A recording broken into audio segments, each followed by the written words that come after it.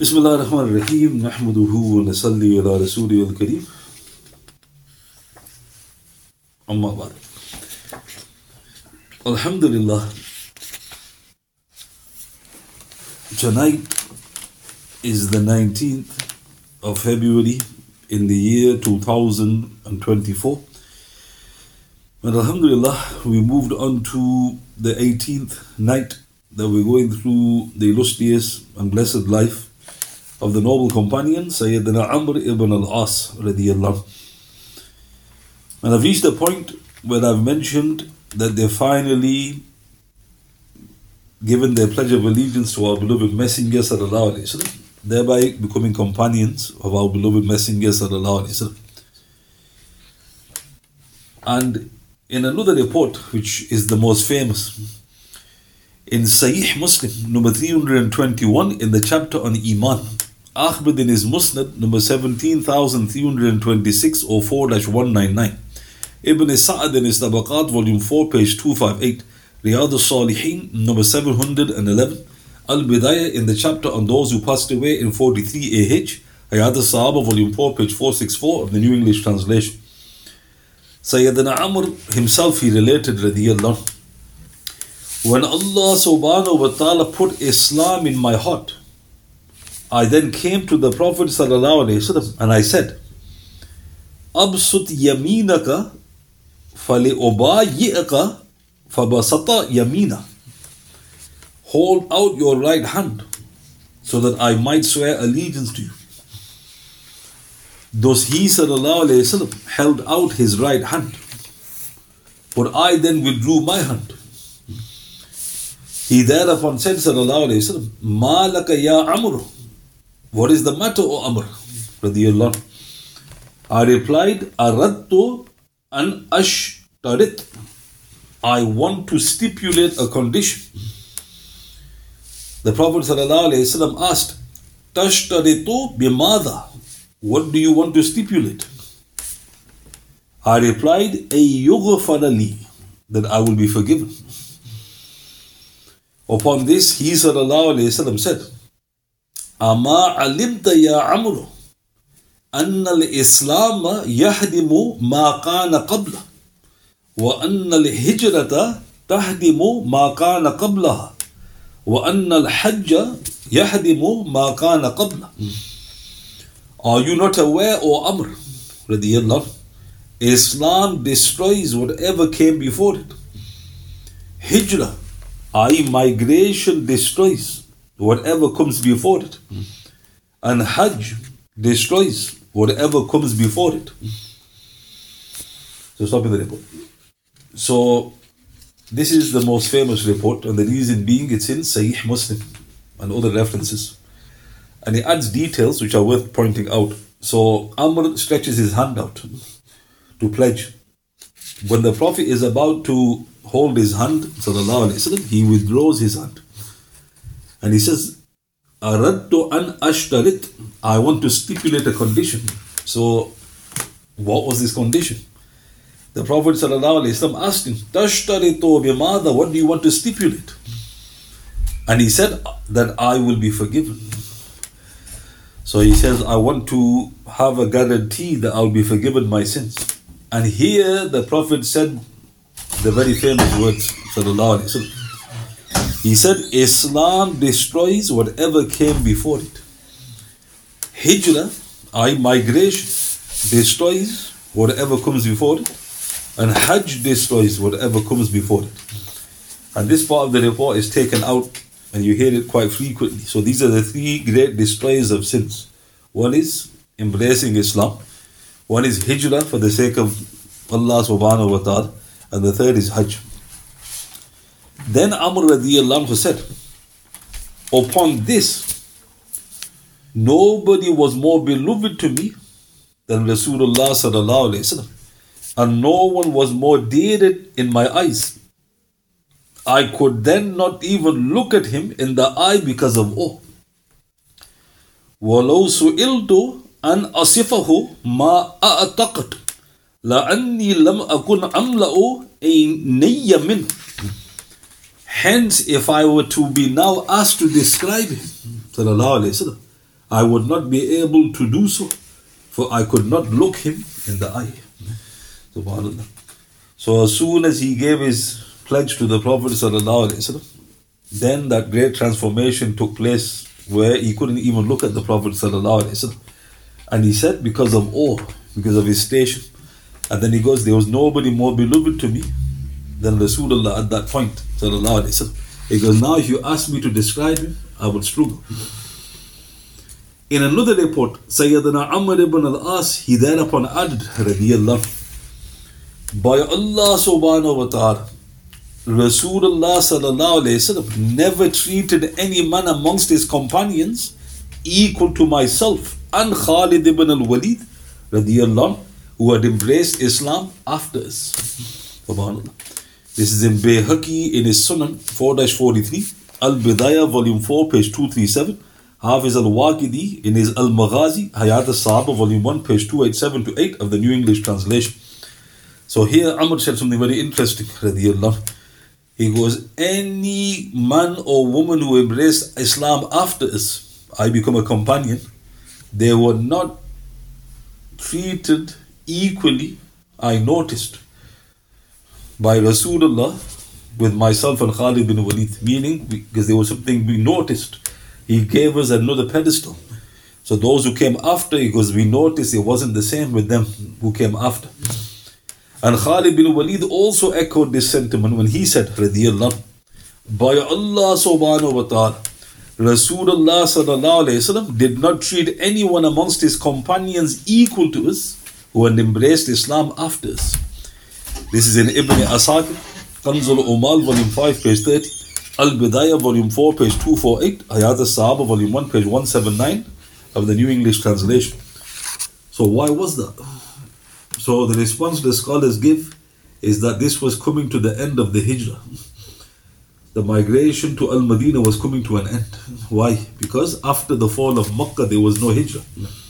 So these were amongst the last batch who were migrating to the Prophet ﷺ. So because of that, the scholars say they were given a special maqam. So anybody who embraced Islam after the fall of Makkah, they are not muhajirun, in the sense that they've migrated, because now Makkah has become a land of Islam. So this is one obvious reason why these two noble souls were treated higher than those who came after. And the scholars give other reasons as well, but Allah subhanahu wa ta'ala knows best. But Amr ibn Al-Aas, he also said, which is very interesting, radiyallahu, after we had embraced Islam, Rasulullah sallallahu alayhi wasallam placed myself and Khalid ibn al-Walid radiyallahu at the top of his advisors in any serious matter confronting him. Indeed, we enjoyed the same positions with Abu Bakr radiyallahu. I also continued to enjoy the same position during the Khalifath of Umar radiyallahu. But Umar radiyallahu had perhaps some reservations with respect to Khalid radiyallahu. This is recorded in Ibn Hishaam in his Seerah, volume 3, page 291, Hafiz Waqidi rahmatullah alayh in his Al-Maghazi, volume 1, page 749, Al-Bidayah, volume 1, page 238. So Amr ibn Al-Aas said, we were given this honor that we were always consulted. And then the same happened in Abu Bakr's Khalifat. He goes, but I noticed in Umar's Khalifat, I was treated exactly the same. But I noticed Umar was hesitant with regards to Khalid. So now, why was Umar hesitant with regards to Khalid? So again, there's a number of reasons. One is Amr is older than Umar. So obviously you respect your elders. Khalid is, slightly younger than Umar. And also, obviously, Khalid, people were speaking about him, because we can't be defeated when Khalid is leading. So Umar had to take some measures with regards to him, radiyallahu. But Amr noticed that. Because I noticed Umar had a reservation with regards to Khalid, radiyallahu. So what are the symbolism of these three nobles embracing Islam? So you got Khalid bin Walid, you got Uthman ibn Talha, you got Amr ibn Al-Aas radiyallahu ta'ala. The symbolism of these three nobles embracing Islam from the Quraysh is worth reflecting upon. So what does Uthman ibn Talha represent radiyallahu? He represents the religiosity of the Quraysh. because he held the keys to the Kaaba. So he was their symbol of their religion. Because the Kaaba was what gave them honor. So whoever has the keys to the Kaaba, that is a great honor. So that was his symbolism on him embracing Islam. Secondly, as a senior statesman and shrewd politician, Sayyidina Amr ibn Al-Aas radiyallahu represented the political elite of the Quraysh. So obviously you need sagacity in terms of politics, and he represented that from the Quraysh. And Sayyidina Khalid ibn al-Walid radiyallahu, the master tactician, represented the military prowess of the Quraysh. Subhanallah. Thus Allahu Akbar, the sword of Allah subhanahu wa ta'ala, the fox of the Arabs, and the custodian of the keys to the holy Kaaba, had now entered into the glorious fold. Subhanallah. This was in actual fact the acceptance of a dua of our beloved messenger. He made a dua. What dua did he make? Sallallahu Alaihi Wasallam. O Allah subhanahu wa ta'ala, you had made the early members of the Quraysh taste punishment and calamities. Thus now grant prosperity to the latter generation. Subhanallah. This is in Abu Dawud at-Tayalisi, Anwarul Bayan, volume 10, page 362 of the English translation. So the Prophet ﷺ, he saw that a lot of the seniors had died in unbelief. So that grieved the Prophet, obviously, sallallahu alaihi wasallam. So he made a dua. Because you've made the early members of the Quraysh taste punishment and calamities. Please now grant prosperity to the latter generations. So our loving Lord subhanahu wa ta'ala, he answered this supplication of his most beloved servant, sallallahu alaihi wasallam, and thereupon granted great favors to the Quraysh, together with using them for tremendous services to the glorious deen. So in actual fact, it was acceptance of a dua of the Prophet sallallahu alaihi wasallam. So now another thing I should have mentioned. So obviously Hishaam ibn Al-Aas, his younger brother, radiyallahu, he embraced Islam very early. In fact, if you look into the books of Sirat or history, it mentions he embraced Islam in the era when Islam was private, when the preaching was private. So it's in the first 3 years he embraced Islam. His father, Al-As ibn Wa'il, obviously got to know of this, and he was then disciplined privately because they're from the nobles of the Quraysh. He was the chief of the Sahmi tribe, the Saham tribe, but he was tortured by his father. It was then that he migrated to Abyssinia. So this is what caused Hishaam to migrate to Abyssinia, one of the reasons. Hishaam ibn Al-As and Amr were brothers, but their mothers weren't the same. Hisham's mother was Abu Jahl's sister. So he was the favorite of Al-As ibn Wa'il. Amr radiyallahu anhu's mother was a maidservant.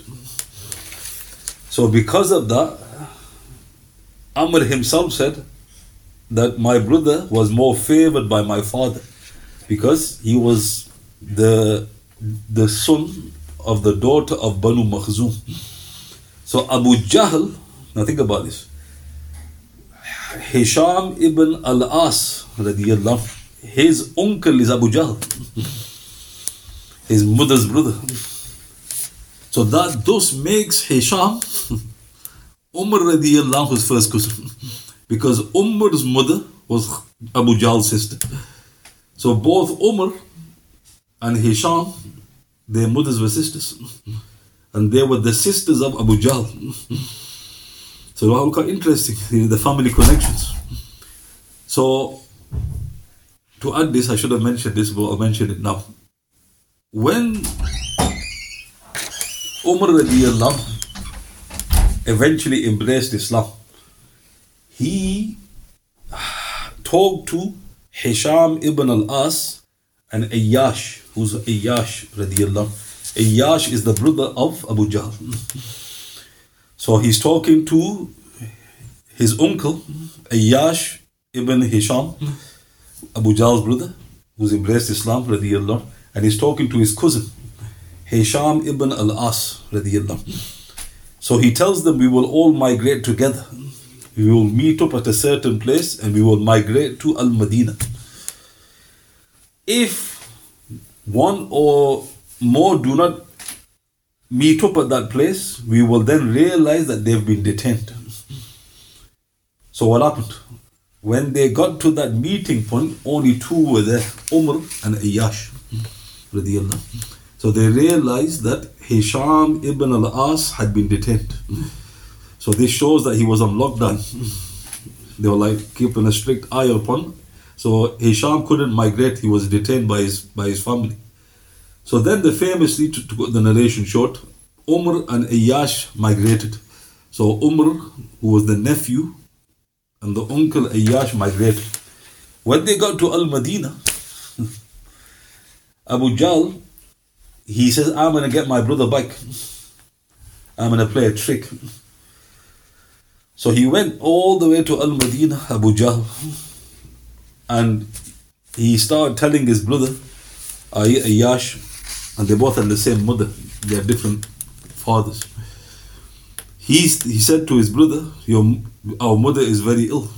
She's on the verge of death, and she's calling your name. He goes, you need to come back. So Umar radiyallahu anhu, he looked at Abu Jahl, his uncle, and he told his other uncle Ayyash, he goes, I don't believe him. I think this is a trick. And he goes, your mother will eventually start eating and drinking. He goes, she may be ill, but she'll end up eating and drinking. But Abu Jahl started pulling on the heartstrings. He goes, look, this is your last chance. Your mother's going to pass away and you're not going to see her. So then Umar radiyallahu anhu, he said to Ayyash radiyallahu anhu, he said, listen, take half of my wealth. He goes, you don't need to go back. He goes, maybe he was thinking of his wealth as well. Because Ayyash goes, I'll go back and I'll tie up the loose ends. I'll take some of my wealth back. Umar goes, take half of my wealth. You don't need to go back. But Ayyash was adamant. Then what happened?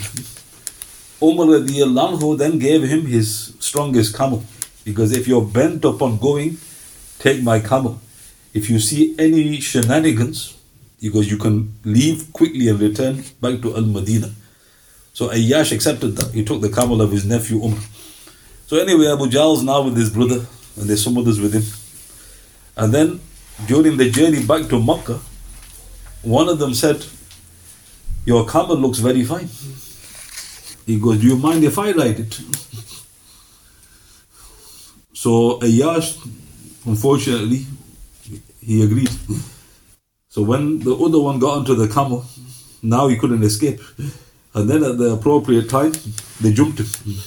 They tied him up and they took him back to Makkah. And who did they put him with? They put him with Hishaam ibn Al-Aas.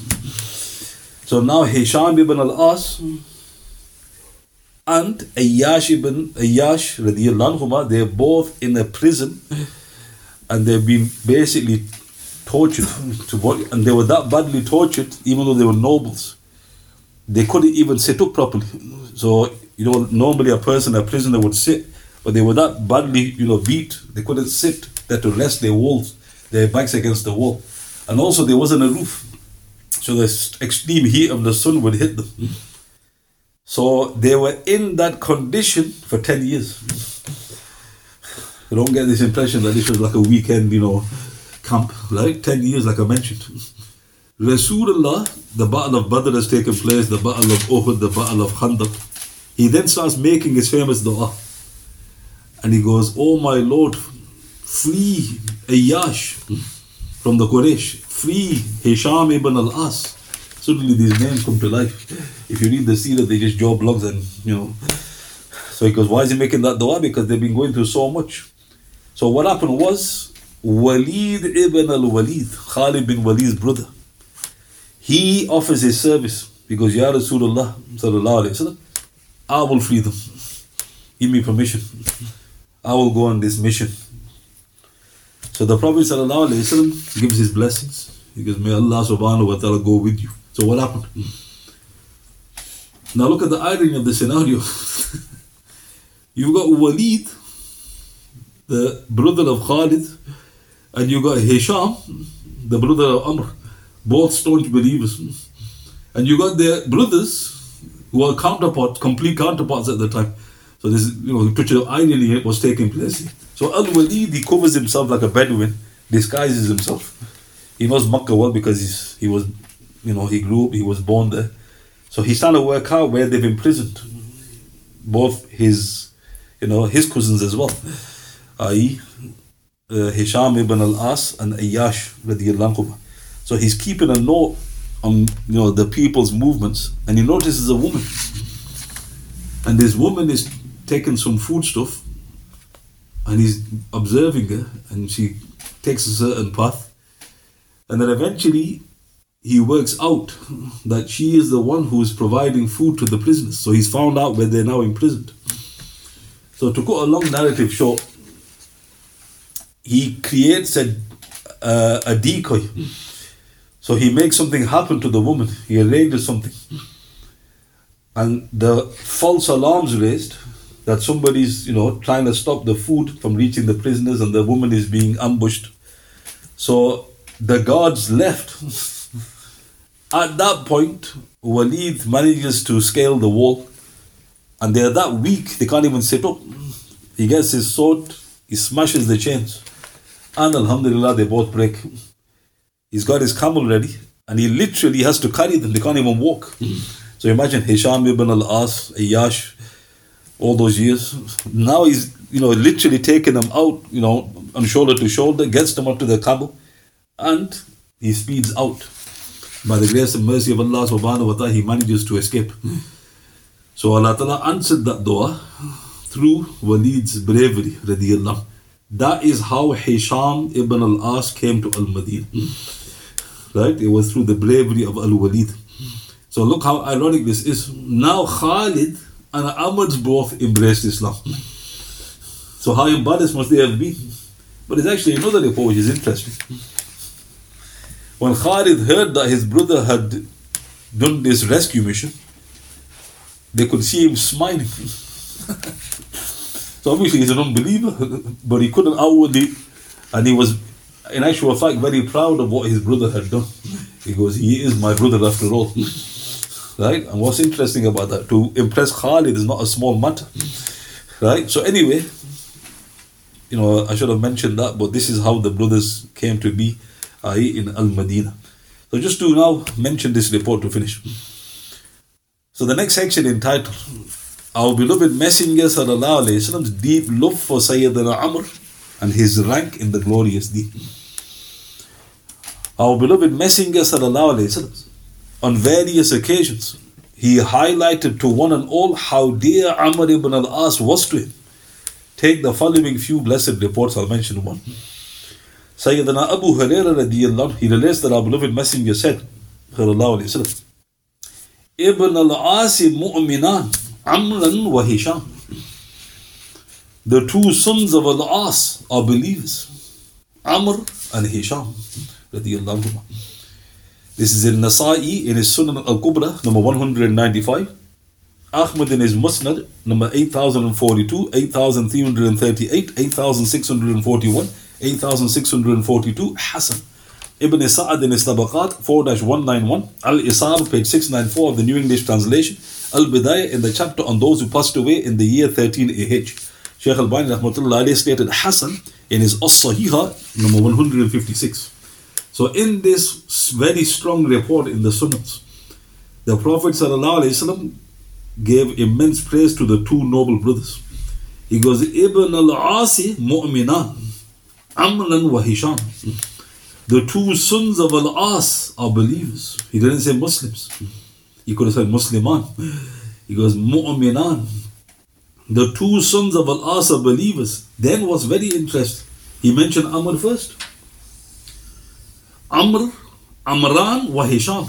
He didn't say Hishaam wa Amran.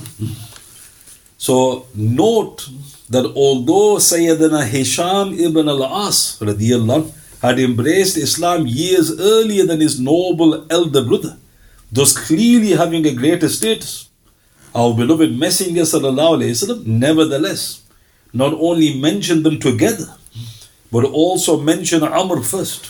Subhanallah. So this is something very significant. He's embraced Islam just recently. This has to be after he's embraced Islam. And yet, even though the brothers got 15 years start on him, the Prophet mentioned him first. Sallallahu Alaihi Wasallam. Notice also, he described them as believers. He didn't say one was a believer, one was a Muslim, because they're both believers. So that shows that Amr, even upon his embracing, he had leapfrogged in terms of his iman. And this was again the grace and mercy of Almighty Allah subhanahu wa ta'ala.